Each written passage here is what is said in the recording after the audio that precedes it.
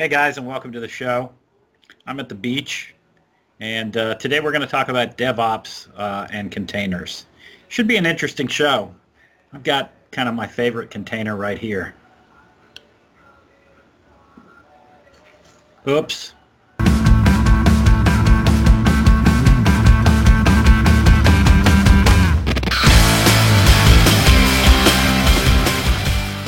Hi guys, and welcome to the show. Today we're going to talk to Razi Race about DevOps and containers. We've done some container shows in the past, but this one's going to be a little more in-depth, and actually we have a lot of content here, so we're going to probably end up breaking this up into several sessions. But without further ado, let me introduce Razi.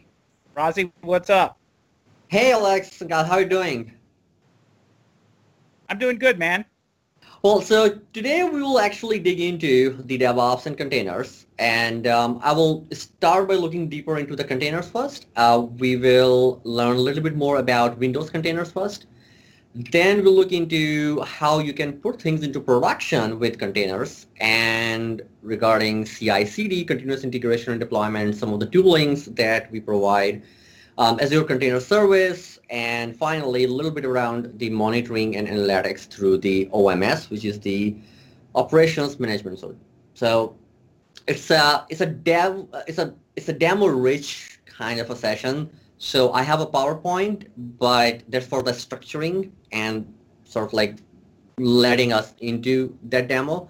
But I would say 80% is demo, hands-on. That sounds awesome. So one thing that I want you to do for us, just because we've got people that may not have seen some of the other episodes, let's kick this off by just describing what a container is and how it benefits the customer. Sure. So basically the idea behind the container is that, well, traditionally we always have virtual machines. There's a proven design. You can scale pretty well with that. But the problem really is that if you really wanted to scale beyond the basic parameters, like you wanted to run, let's say, thousands and tens and thousands of VMs, the infrastructure and the performance and the cost of that is not necessarily feasible anymore. So in order for you to scale more than a VM, the containers were introduced, well, actually they exist for a while now, but a company called Docker a couple of years back bring an API structure around them, and that basically led to like a mass adoption of containers. And Microsoft worked with Docker as a company, and we bring in support for in the form of Windows containers that are native to Windows. We support them in Windows Server 2016, and the client side we support them on Windows 10. So, I mean, in this session, we will actually dig into Windows Container quite a bit. Now, the benefit of using container, beyond all that, the cost is that the code that you write on your machine and then you build it and then you wanted to ship it, traditionally, the problem is that the dependencies are different in different environments. So when the environment changes, there's a high potential that your software will break. And especially with the services-based architecture these days, it's not necessarily easy to do that in a regular rhythm. So containers fill that gap pretty well. So you package something in a container, and that container is basically going to remain same. The infrastructure may change because in production you may want to run a much more beefy infrastructure. But the idea here is that what you write and how you package it, that piece doesn't change. All environments are going to have the same. So that argument that, hey, it works on my machine and, well, it's not working on your, that one is now very minimized. So I think there's a huge gain when you work on the container. Yeah, that's awesome. So a little bit different than a VM in that everything that application needs to run is stored within the container itself. Yes, it's basically a unit of deployment too. So everything is self-contained within a container, and because of the way the container works, it's super fast to basically kickstart a container compared to a VM. Now there are pros and cons, and we'll dig into that a little bit. When you have such a performance gain, there is something that you have to forfeit. So traditionally, if you look at the Windows container, we have a regular container, which is basically shared kernel with the same base host process. Uh, but if you wanted to have a higher level of isolation, you can run what we call a Hyper-V container, which have the separate kernels for each container. So how would we do this? We can jump into a PowerPoint, and I have a sort of like a demonstration for that. So this is like a snapshot view. So you can see that there's a traditional virtual machines. So you have hardware, you have virtual machines running, usually multiple virtual machines on a single hardware. And with the containers, the idea is that you don't necessarily have per se the VMs, you have the containers. So I mean, if you look at it from a high level, they'll look pretty much same. Like you replace virtual machine with a container, but you notice that they share all the same kernel. And because they share all the same kernel, they are running in the same kernel base. That's good because it helps achieve certain performance enhancements. With Windows Container, we have the same concept.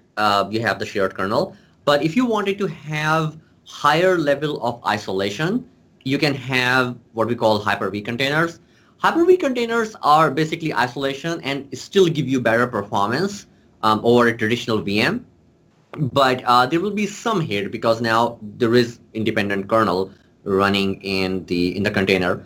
Now, I worked with a couple of customers recently, and they were looking into both, and there's conversation like when we should use which one. And I think there's a broader discussion, but the reality is that typically the Hyper-V containers, if you have a multi-tenant applications that are hosted, meaning like if you are running container-based environment, providing different, you have a hosting, you're like a hosting provider, so you wanted to have some degree of isolation if there are multiple tenants running their solutions on it and they don't want any shared kernel there. So there's a little bit of that. But typically, I would say start with the regular Windows container, and then if you have a need of isolation, then go towards the Hyper-V, and it will justify the performance. You have to forfeit some performance, so it will justify that. So what we're going to do now, let's go and talk a little bit about what type of container images Microsoft ships as a base image, and then how you can leverage them to actually build something a little more substantial. So we'll start with server core. Server core and the nano server are the two base images that Microsoft ships. Then you can use the like IIS, which is the web server. You can actually run web server both in nano and server core. I will run in Windows Server in the demo. Another big area of investment is how we can actually bring the existing tools and technologies, like for example SQL Server, that supports the container platform, because the reality is that majority of the customers wanted to use these technologies and wanted to get benefited from containers too. So the idea here is that you can actually run SQL Server inside a container. Another thing we'll look into is that how you can containerize an existing ASP.NET 4.5 application. So there's another very common ask that because customers been using .NET for a long time, they wanted to retain a lot of these applications while they migrate, or for the greenfield development, they go towards the ASP.NET Core. So this is a great story for the customers because we do support not only just .NET 4.5, we also support .NET version 3.5. So how you can do that, and then finally look into the ASP.NET Core application, which is definitely, I'm very excited to show you, is ASP.NET Core 1.1 application. So with that, what I will do is I will switch to the virtual machine, the demo virtual machine. So I will stop this. And this is the virtual machine that you have. This is Windows Server 2016 with containers support on it. Okay. So the first thing I will do is I will go ahead and just do Docker, and it will basically show me all the commands here that I have. So that means that the Docker command line is working fine. And then what we will do is, if you notice that I have some of the demo folders here, we will start by looking into something really basic, which is the nano server itself. And I think it's important because some of the audience member here probably don't know what nano server is. So the nano server is really a slim, nimble, small as possible server with a kernel and very basic set of services running on it. That's what it is. And it's a perfect fit for containers because what you really want in a container is it's a single responsibility principle, basically. One particular set of responsibility per container. And Nano Server does not come with any UI. There's no extra fluff in it, so it's a great fit, especially for the greenfield development. So we start by creating a container with Nano Server as a base image, and that's what it's going to be. Then we'll create something with Windows Server Core, which is basically like a regular Windows Server 2016, but it's still better performance when you run it in a container. So let me do this. Let me go in, and so I also have this in case I need to copy something because I want to write so many commands. Let me scroll up a little bit. Yeah, here we go. So in order for us to run, this is the way the Docker commands work. So I will just go ahead and copy this. And let me know if the font need to increase because this is the font size usually works best. Okay, so let's paste this here. Well done. All right, so that doesn't work. Okay. All right, here we go. So what I'm doing over here. So Docker run, meaning like I am telling Docker to go ahead and run a container based on Microsoft Nano Server image. And IT really means that interactive. So there are two mods that you can run containers in. One is the interactive mod. So basically, as soon as I run this container and then I tell it that run PowerShell inside that Nano Server, it will give the control to that particular program, and then I can use that. If I use the detach, it will actually run it as a background process. So in this case, I will go ahead and run this, and this will actually go in, and now we are inside the container itself. Now the first thing you will notice that if I do the host name here, it's basically the container ID. So this is not like a user-friendly name. And this is a typical thing because containers, the way the containers work is that you typically remove them and create new ones. You don't necessarily have the same affinity to them as you have with a VM, because you will see that I can run multiple containers side by side without any issue. And you don't necessarily want it to associate names or particular IDs to them beyond just like this random sort of like a string here. Now, just to make sure that the host name of my host is this, because I'm running a VM, so I give it a reasonable name here. And we'll do this contrast because when I go back and forth from a container back to the host, it can be a little confusing. So I want to make sure that we're always going to do that. So right now I'm running in this Docker container. It's a Windows container. And I can do things like ipconfig, and it has an IP address here. I can also do things like get process, and it will give me all the processes that are running on this container, which is basically running a Nano server. And you notice that, it has some basic services like for the login, we run the PowerShell here, and some basic services here, but really not much. And that's the idea. Now, if I go back, exit it, and let's clear it up a little bit. And now this time, I will run something different. Let's say we run the Windows Server Core. So copy this. And it's, again, very similar command. The only difference here is that we are now telling Docker to use Windows Server Core rather than the Windows, like the Nano Server image. Now, before I press enter, I wanted to call out one thing here. Actually, let's do this. If I do Docker search and do Microsoft Windows Server Core, it will actually show me that in the public Docker registry, so this is the public registry where we have these images. You can think about this as a Git, but this is for the images. And later on, in the other module, we will cover how you can create a private repository for the Docker images, because you don't necessarily want everything to be public. So anyways, so if I go here and look into Windows Server Core, you will notice that we have the Windows Server Core, and the way we actually manage versioning here is through the tags. And you will notice that we have this latest one. So latest is, if you don't put any tag, it becomes latest.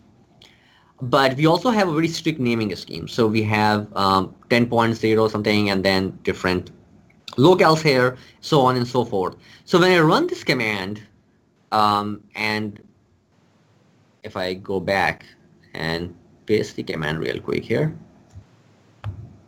what I'm telling Docker to go, and if you don't have the image already on this machine, grab the latest one. Although if I wanted to work with a very specific image, I can go and give it a number here like this tag. I will put in a tag here.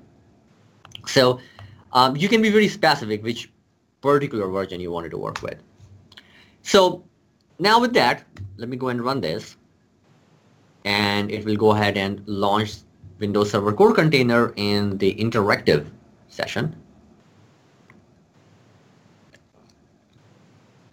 All right, here we go. It takes slightly more time because you will see that it runs more processes. So now we do the host name again, and this is of course not my host, so you can see that my host is right there. And I can also do ipconfig, and you will see that it has a unique different IP. If I do get process here, this has slightly more processes. It's still less, but slightly more. So the idea here is that there are certain applications that may require fidelity of like Windows Server, and the other, probably like ASP.NET Core, they're very, very good fit for Nano Server. So one thing that is great to look into with the Nano Server is that the footprint is small, the performance is going to be great, and if you're doing greenfield, try to go with Nano Server. And if you have legacy applications, then most likely you have to use Windows Server Core, because the services that they need are not necessarily available in the Nano Server. So so that's sort of like a very quick overview of Nano and the Windows Server.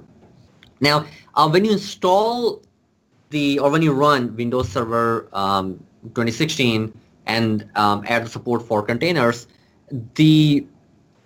by default, Microsoft has provided the Windows Server Core and the Nano Server image there.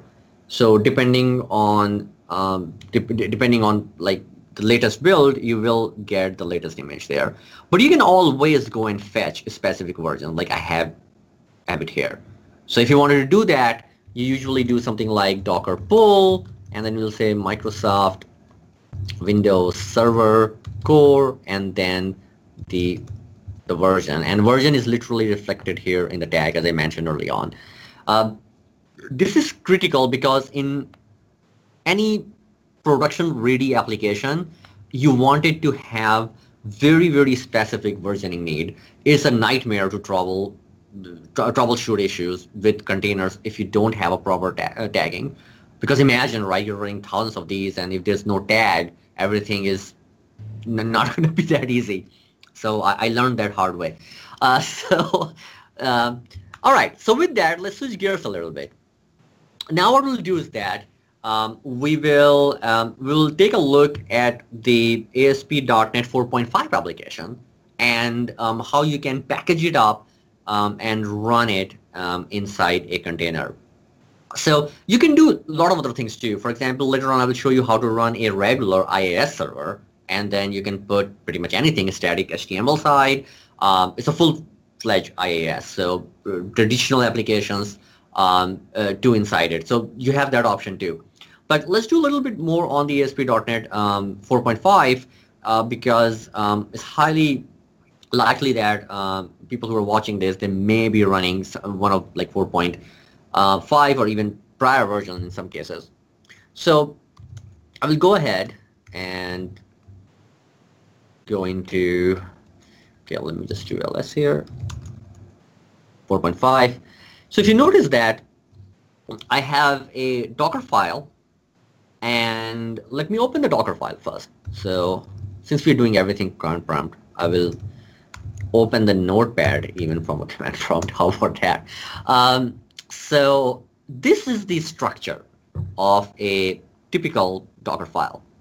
So you start by telling Docker that which is the base image you wanted to use.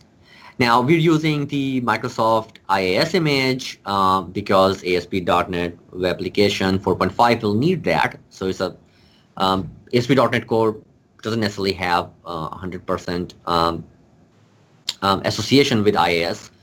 Actually, technically speaking, even in the prior version, you can have a self-hosting. But the reality is that if you have a full-fledged production application using IaaS, you may need that. So we start with the IaaS here, and just to show you again the IaaS image here, if we go and do Microsoft IaaS, it doesn't like that for some reason. Okay, here we go.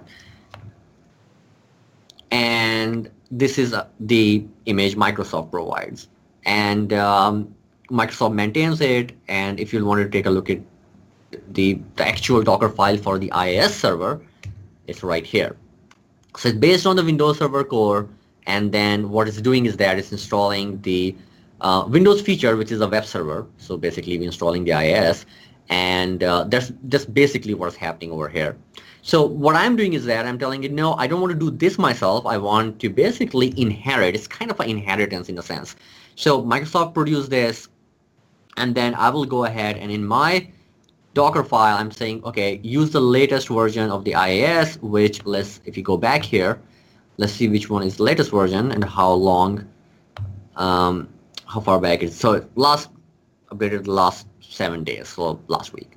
No, I get that. I'm just looking at the number, and it looks a lot like a build number for a version of one of our products or OSs. That's why I was asking.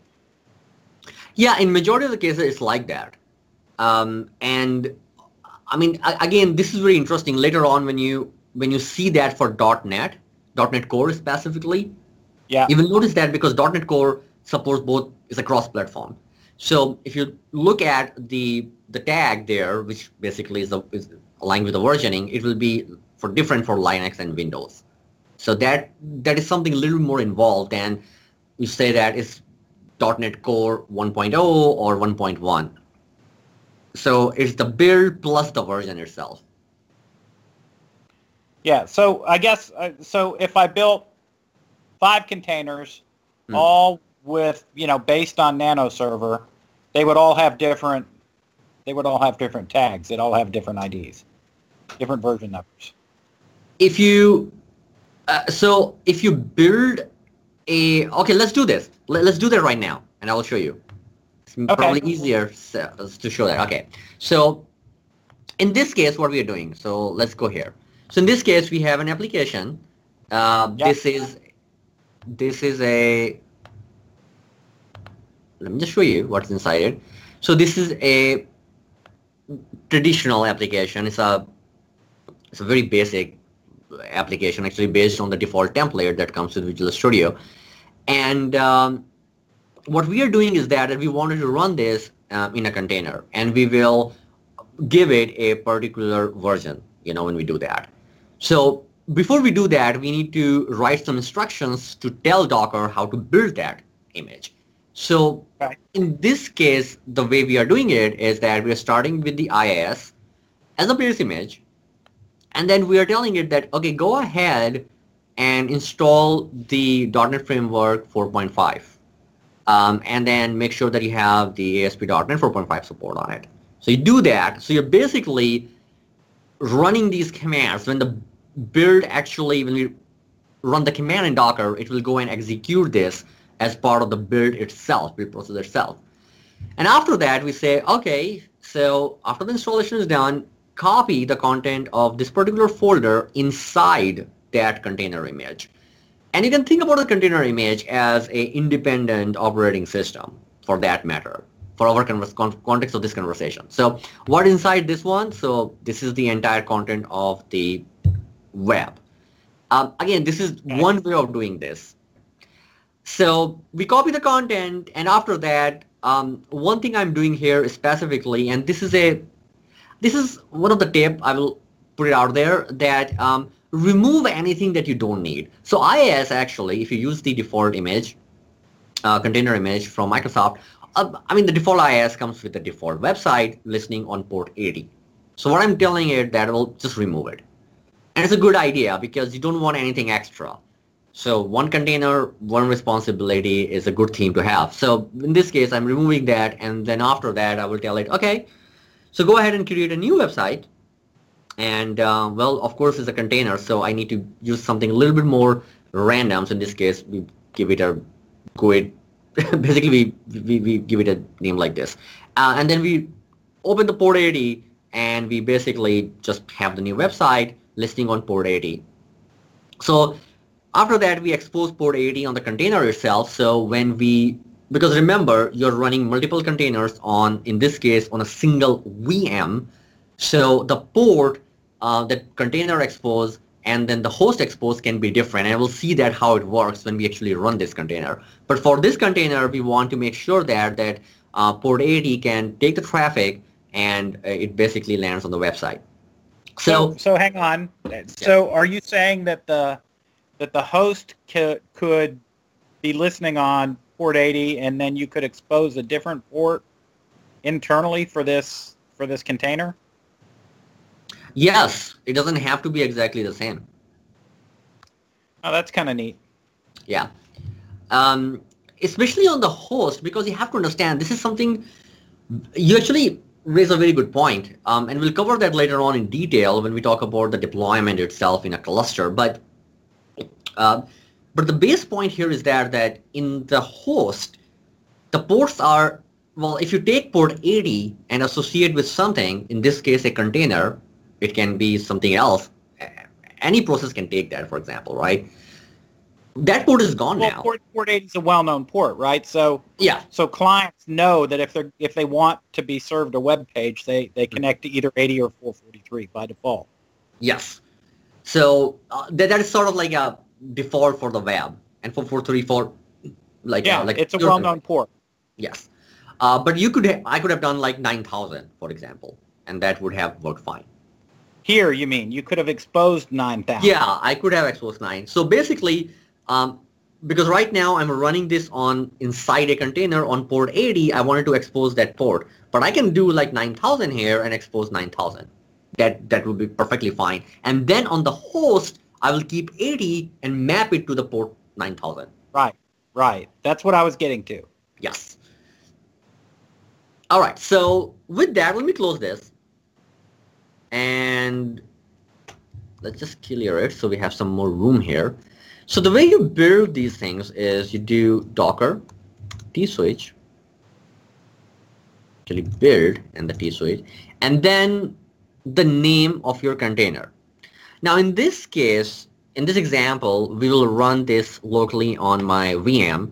So I will give it, well, pretty much we can give any name. We can say ASP net, let's say 4.5, and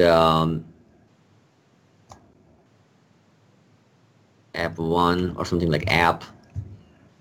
And this is where we can give it a version.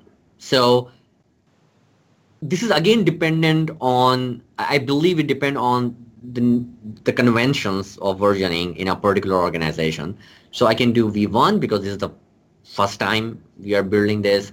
I can just do 1. It can be any string. I can do banana, not necessarily. Okay. Yeah. So you know what I mean? Yeah, banana. Yeah. Well, so I won't do banana this time, but okay, let's do this. And it's important to put this like a period in the end. So now if I go and build this, So what it will do is that, let's just dissect this a little bit. So every single statement here, these steps are actually, let me open it up side by Yeah, side. yeah. They map to the demo.txt. Exactly. So it's basically Docker file right here. So it's 100% mapping there.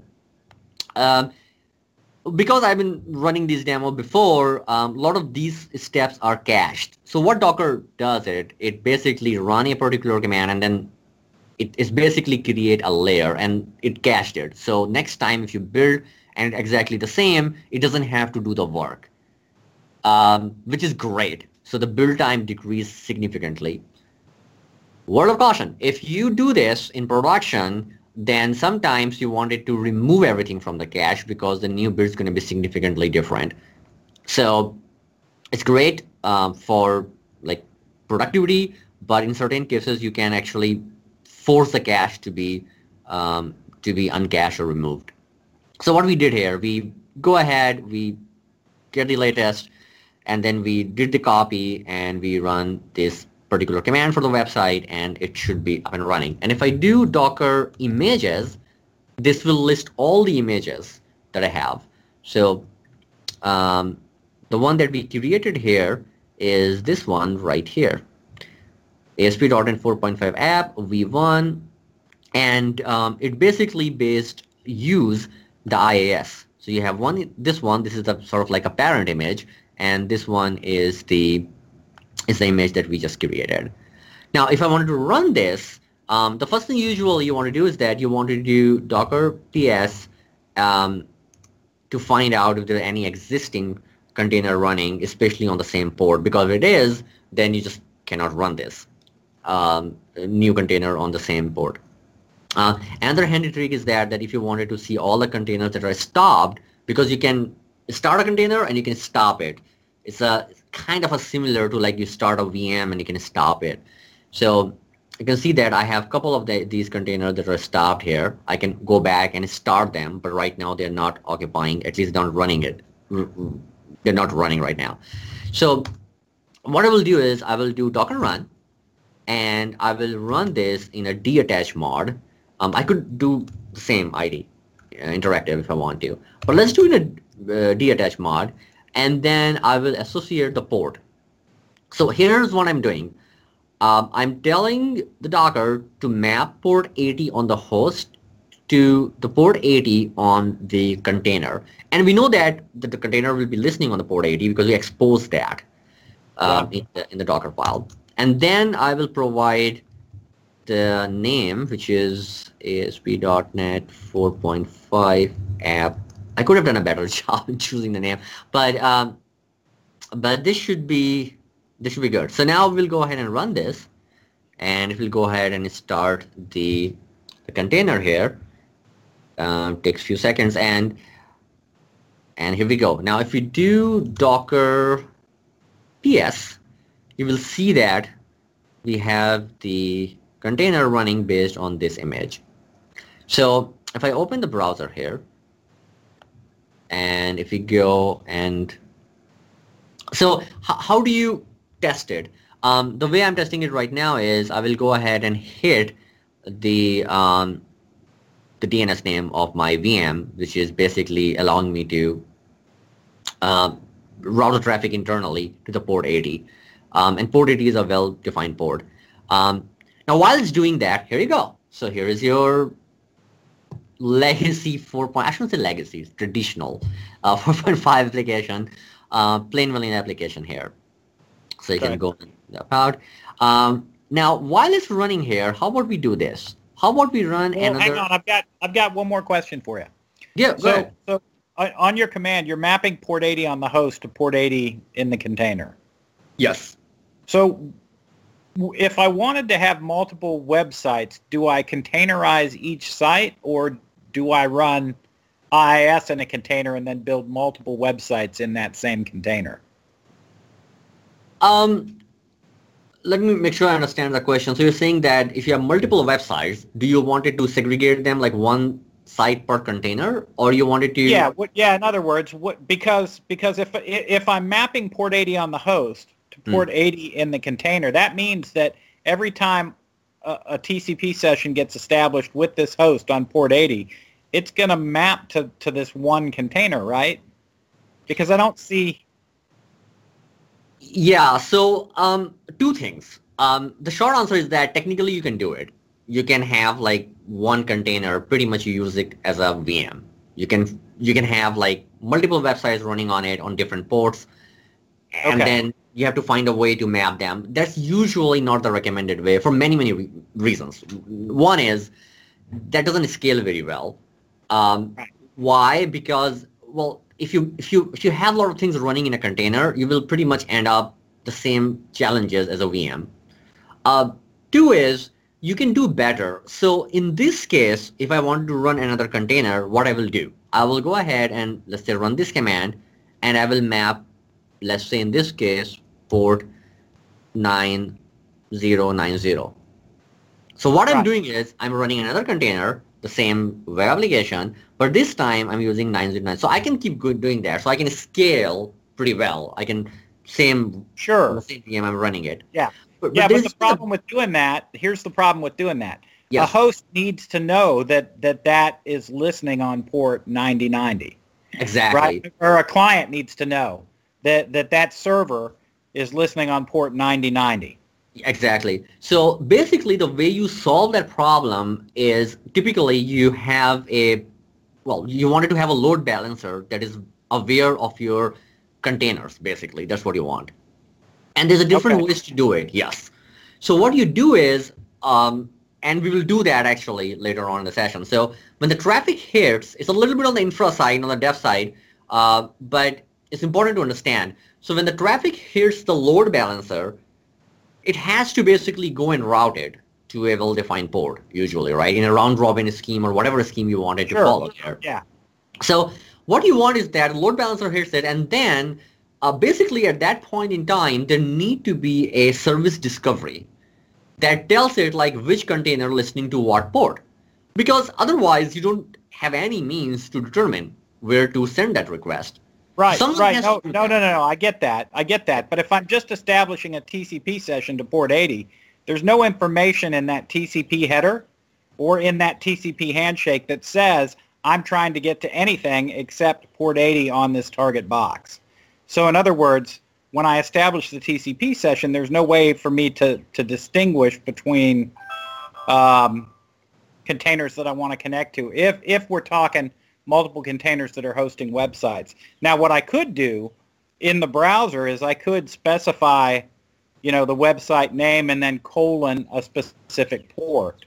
And if I did that, that would probably work, because on the host you could have that port mapped to a port that the container is listening on, and then that would work. Yes, I mean, precisely. So if I can go in here and then just copy it and then paste it, and this time we use port 9090, it should basically... Right. But that's my point. That's the whole thing. That's what I was getting at, is that you're having to do colon and then the port in the browser. Yeah, you typically don't want to do that at all in production. Like typically customer don't want to type in or remember even the port. Right. Yeah. So that's what I'm saying, is that so that goes back to my point. If we have this is why I was asking the question. If I build a container for each website, that means that in my container, do I have a separate copy of IIS running in each container? Well, you need to run, if you need to run a IIS in every container, if your website really needs it. So that's a sort of hard requirement. We're talking about multiple websites, right? So multiple containers. Unless the recommendation is run one copy of IIS, build multiple websites in that container, and then just run that as a container. No, so that typically is, I mean, if you have to do it, you can do it, but typically that does not scale well. There is the different ways to solve that challenge. One way we're going to see actually in the next example is using something called Docker Compose, that rather than me telling it here in a command line every time I launch the container, I will have a configuration file, and then I will basically put things there, and I can link the websites to if there's a dependency. So basically what it does, it basically help you exactly get away from the problem that you're describing. So basically, do you care? All you care is that you should be able to probably access this website without any colon and the port, because that's just not Right. good. So Right. how do you achieve that? It depends on the infrastructure that you're setting up. So I can actually, you need to have, again, a service discovery within your container-aware service discovery within your infrastructure. So there are products like HA Proxy, Nginx, especially Nginx Plus, that will do that for you. So you don't have to determine, or you just describe, let's say, the port 80 on my container, and then if you wanted to run 1,000 copies of that website for the high scalability, the load balancer will know where to send that request. You don't have to type in like 9,000. Port 80 is sort of like a bad example because port 80 is well known. Right. But let's say I want to run this on 9,000, but no, I don't have to put it here in the browser. So what you're saying is it'll route based on the URL, not based on the port that the client comes in on. Absolutely. I mean, client does not, when the request goes from, let's say, browser, doesn't have to know anything about the ports. Right. So in other words, I establish a session to port 80. The load balancer accepts the session. I do an HTTP GET. The load balancer looks at the HTTP GET, looks at the website that I'm trying to access, and then figures out where that's located on the back end. Yes, and that backend story depend on the service discovery that is set up in your environment. There you go. That's exactly what I was getting at. That's perfect. Awesome. Okay. Great. So now what we have, let's just do a quick recap here. So we have these two containers. So I know that because if I do docker ps, I have these two, 9090 and 80. And actually, let me show you a command to stop them and remove them. So it's a handy command. So you do docker stop, and you can provide. Actually, the way they do it, you can just provide the part of the image, the container ID, and it will go ahead and stop that particular container. But another way to do that, if you want to stop all the running containers, then you can do something like this. So it will basically get all the container IDs and then go ahead and basically stop them. And when you stop them, if I do docker ps, you notice that there's no running container, but these are stopped. So it's just like I can go and start them again. So here you know that, right? So these are the ones that we ran. Now, if I wanted to remove all this, even I don't want them to be stopped anymore, I can do something very similar, but I will do the command rm, which is remove. And now if I do docker ps a here, we don't have anything. It's good to do that because otherwise these things are there in the background and eventually you will start hitting a little bit on the performance. So yeah. Okay, so let's do another. Let's jump into another thing here. So now what we saw so far is mostly web-based. Let's go a little bit into the database side. All right, so with the database, there are a couple of things up front. First of all, you can run the engine and the database actual files inside the container if you want to. But typically you wanted to segregate the two, and there is a good reason for that. Running an engine is fine, but if you bulk your container with we all know how big the SQL file can be. So if you segregate them and put the actual file, like the LDF, MDF file in the SQL case, outside the container, then first of all, your container launch will be extremely fast. And the second thing is that the scaling of the container will be fast because you're not just scaling the files that you are supposed to be running in the background should be in the background, and the process should be running in the container. So the way you do it is you store the file on the host and then you read them inside the container. And the way you do it in the container world is by using something called volumes. So you can roughly think about them as like a shared folder in this case that you're sharing something on the host, and you can get to it inside the container. So the benefit here is that well, your files can be actually, you can run multiple containers and they can repurpose the files too. This is exactly what we're going to do for the SQL, because we wanted to make sure that the container itself remains crisp and small. Now, for the SQL, there are different versions of the SQL container images. Let me go here and talk a little bit about it, because there is a SQL Server. All right, there's the Microsoft SQL.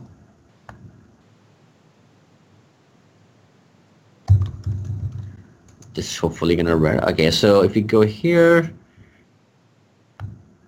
no, I don't.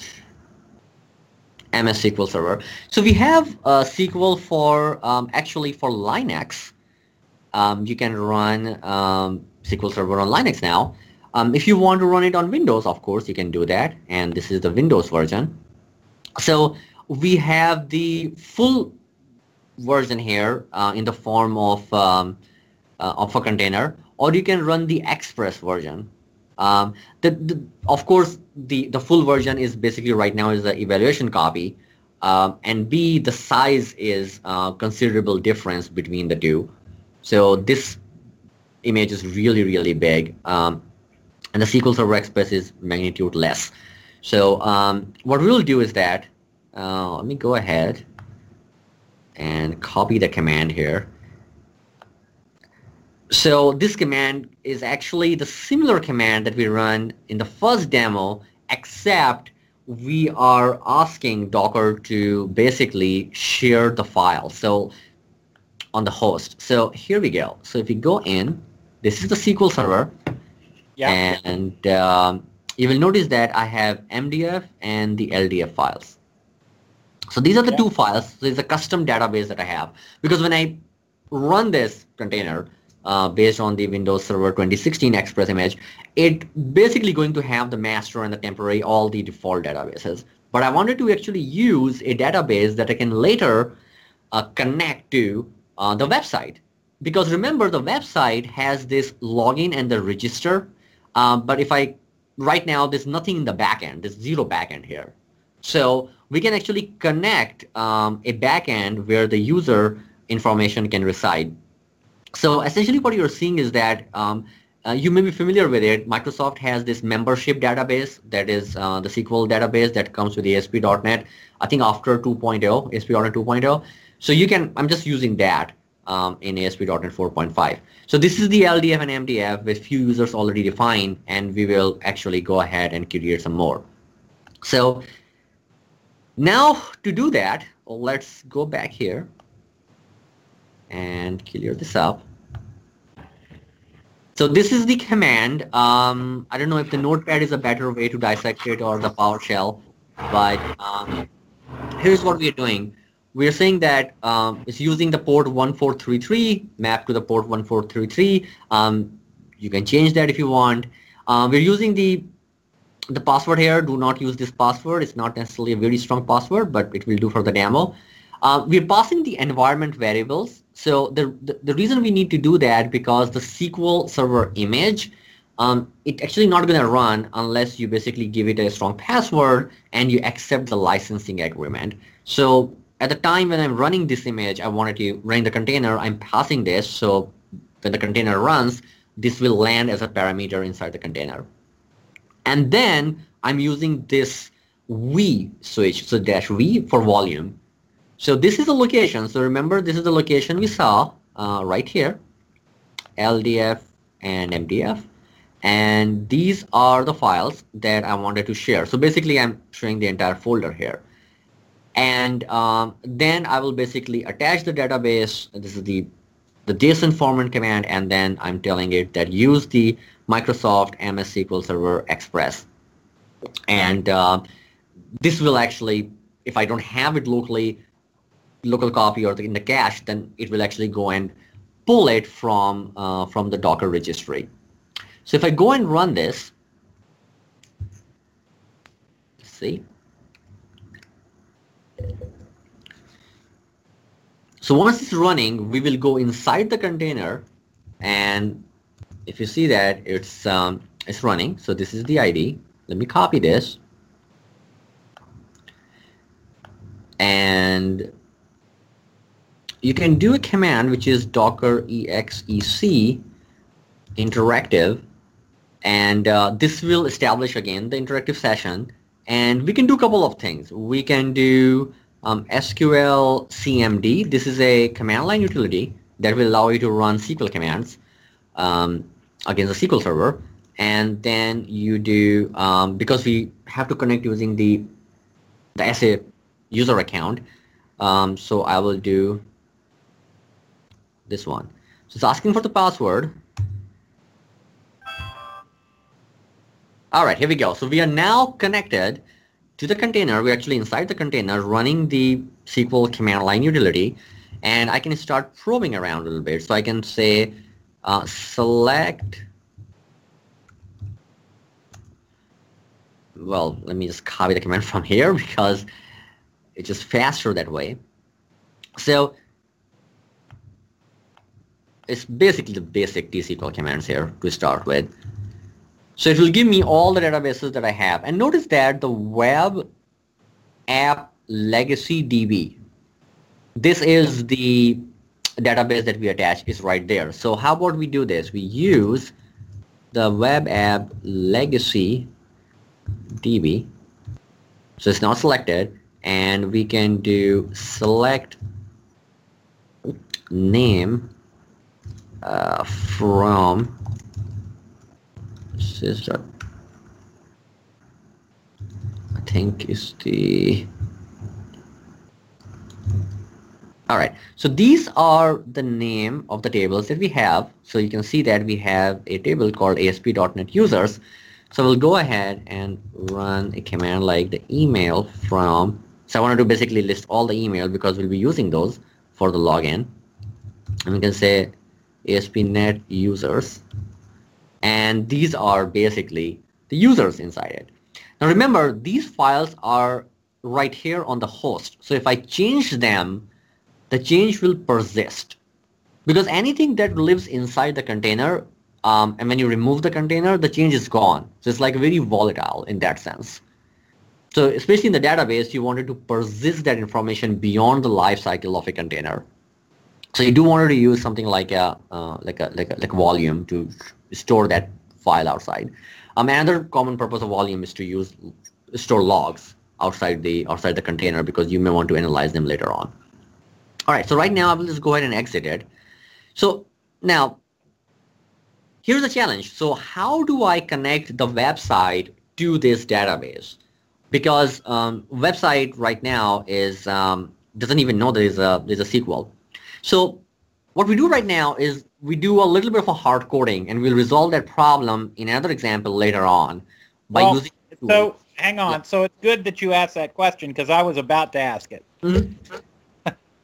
That was about to be my next question: is containers? How do we get containers to talk to each other? Yes. Yeah. So. Okay, so there's a poor man's way of doing that I was about to show you, but you ask intelligent questions, so I will skip that and talk about more intelligent solution. Yeah. So I'm sure we could do it via the network, right? Yeah. I mean, let me show you something. Easy to show that way. So if I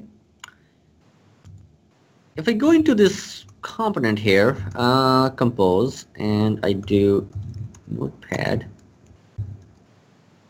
So usually do something like this. So what is this? I'm telling it to run a web app here and provide the name of the image. We'll build that, by the way, in the next demo. But what I'm doing here is that I'm. Go ahead. The question? No. I just said yeah.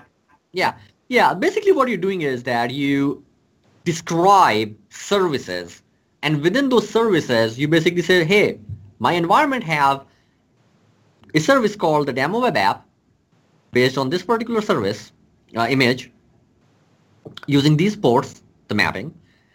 It depends on this particular service, demo web API, which is essentially an API, and it's based on this particular image, and it's running on port 9000. Now, what I can do is from this web app, if I wanted to connect to this web API, rather than using that like an IP address or FDQN, I will just use the name of this service. So rather than me knowing the specific like IP address of the FDQN, I can talk to this because the Docker internally have the plumbing to discover this internally. Service discovery again is an important aspect of it. So you need to define something like that in this case is a YAML file, Docker Compose YAML file. So you do that, and that's how the container talk to each other typically. Okay. So yeah, does that make any sense? No, it does. That's cool. All right. So I do not unfortunately have a compose file for this one. So we can skip that actually. So because next one we will cover this topic. But Okay. what I would have done, let's actually jump to another demo. I mean, otherwise I would have just captured the IP and connect the two. So let's clear it up. And now let's go and do exactly what I showed you. Let's have two applications. It's the ASP.NET Core 1.1 application. And we have a web app, and then we have a web API. And the web API actually will basically just give a JSON file with the famous quotes from famous people, because that's a good thing. So we do that. But I will show you how it works. So let's take a look quickly into the actual application. Okay. Okay, so we go in. So we have the web API, and then we have the web app. Now, I choose this specifically because later on we will use exactly the same applications and pour them into literally cross-platform into Linux and put them into production. So this is important. Like it's a great reusability story there too. Right now we're gonna run them in a native Windows container. Later on we will just copy and paste and put them into the Linux. We have to go to the restore and publish again, but that's something that this again is not going to be, does not break anything. So what I will do is, if I go inside, if I do cd my web API and do something like notepad Docker file, you will notice that this Docker file is actually much more compact. But what it's doing is asking, again, the Microsoft.NET. So here is the .NET image. And this case, I'm asking specifically for the Nano server. Because the .NET is cross-platform, so the way the Microsoft manages the different versions, if I go here and put .NET, you will notice that the tags here for the Windows, the way you do it is, let me just search it real quick. Control F Nano. Here we go. So we have the Nano server, which is essentially what we're gonna use. And if you wanted to run it on the, by default, I'm pretty certain that it will fetch the latest one, which is the Linux base. So basically here the tag is important. It's even actually more important in the .NET case because what happened in the last, I think, 6 months or so, as we go into so traditionally when we released it last year, we have a JSON based project format, and then we move from there to CS proj format. So you have to target a specific build to make sure that depending on which version you're using, if you're using 1.0, then you want it to have the container image with a appropriate version of that .NET. So it's very important. So these things are like well documented too. So it's something that you spend time. I'm basically using a very basic application here, and so it's 1.1. So I know that the latest version of the Nano server will be good enough. All right, so as I was saying that we have the nano server here. So we have the base image .NET and nano server as a tag, meaning like we are basically working .NET in the nano server, which is the Windows server, Windows container. Now after that, what we are doing is this is specific to the .NET Core. So if we go back, let me just go ahead and actually back in the PowerShell and do the listing here. And you will notice that we have all the files needed that compose a .NET, ASP.NET Core application, but we are predominantly interested in only the published folder because this is going to have the files that will actually require to run with the dependencies. In fact, if I go in, and there's a lot of files inside it, so don't be scared. If I do ls here, you will notice that it has the required files, including the actual DLL or the assembly that we need. So if you look at the Docker file here, we will copy everything that we have in the published folder into this folder app inside the container. Now, in order for the application to listen to a particular port, we need to set this environment variable, and this is the way you set it in the Docker file. And we basically open up the port 9000 here in this case. So this API is listing on port 9000. We expose it, and then we're basically making an entry point, which is the entry point for the for this container, and we're saying that okay, so within the published folder, we basically have the actual DLL, the assembly, and go ahead and run that. Now, if you're wondering how to create the published folder and everything, you can use the .NET command. So you can use the .NET restore, and it will restore the every single piece of dependency that was there. So I will just do that. And then you can do .NET publish and describe that which folder you wanted to put all the files in. So in this case, I will do published right here, and that's how I actually created this on my system. So with that, so it seems like that this one is fine. So I will do docker build, and what I will do is that if I go back here real quick, I wanted to open that compose file, the YAML file. So I want to make sure that I use the same name here. Yeah. Copy this. By the way, I can change it too because I may have it already created. So, but let's just make sure demo web app and the demo web app. Okay, got it. So demo web app, and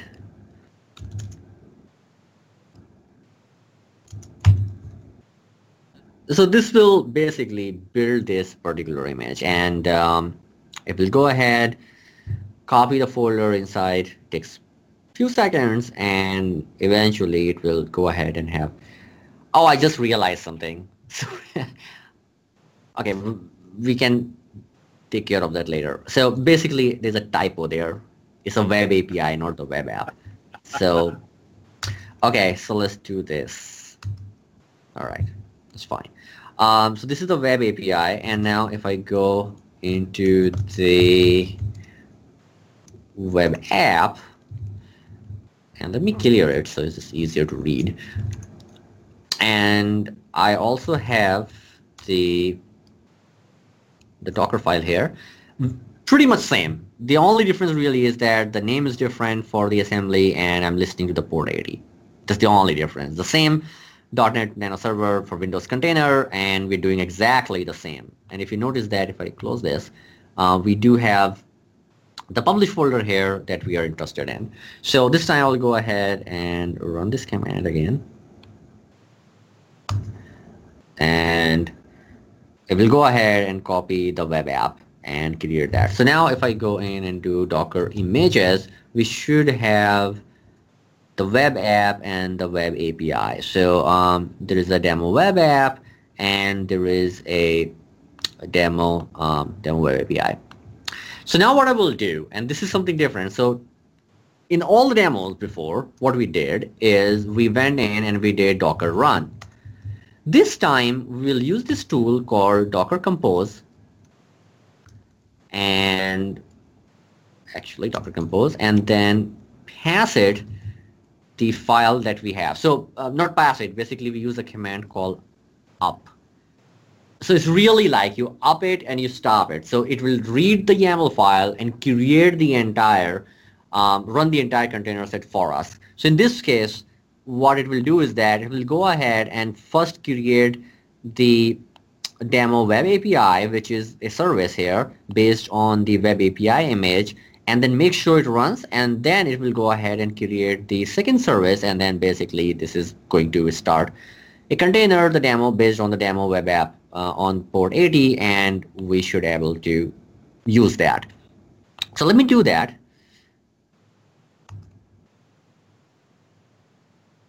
And again, I didn't provide any extra parameter here, so this will be all interactive, the same way the IT switch works. If I want D attached, then I should use the D switch. So you see it went in, created the API, and then have the web app. So it's running now. So what I will do is I will go back here, and here we go. So we have the web app, and this is the ASP.NET Core. Zoom out a little bit. I'll notice that it's a plain vanilla here. I just added one more view here, quotes, and it's basically listing the quotes from people who are much intelligent than me. So that's what it is. And I can also show you the API here. Actually, this is the API. I think it's exposed. And it's basically giving me the JSON, and I can open it up, and well, let's yeah, look at that. That's cool. Yeah, so that's basically it's doing that. Final thing I want to show you is that which is basically sort of goes with the question that you asked me, that we are not accessing this with this URL. We are accessing the API within the web app using pretty much this as a DNS name, demo web API. And just to show you that, it's a very critical piece of code. If I go into the web app and go into controller, oh, look at that. Isn't that good? The days when you wanted to go, all right, this is not good. But here it is. Here it is.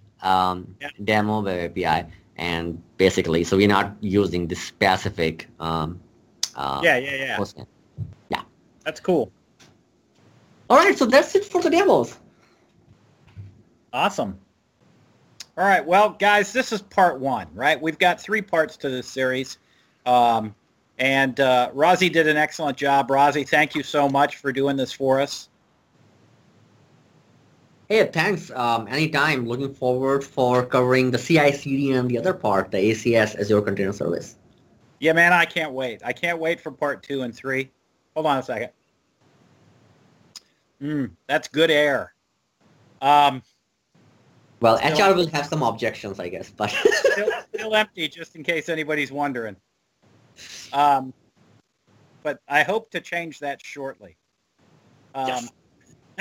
Anyway, guys, thank you so much for joining, and thanks for watching this episode. And remember, part 1 of 3, that's your taste of Premiere.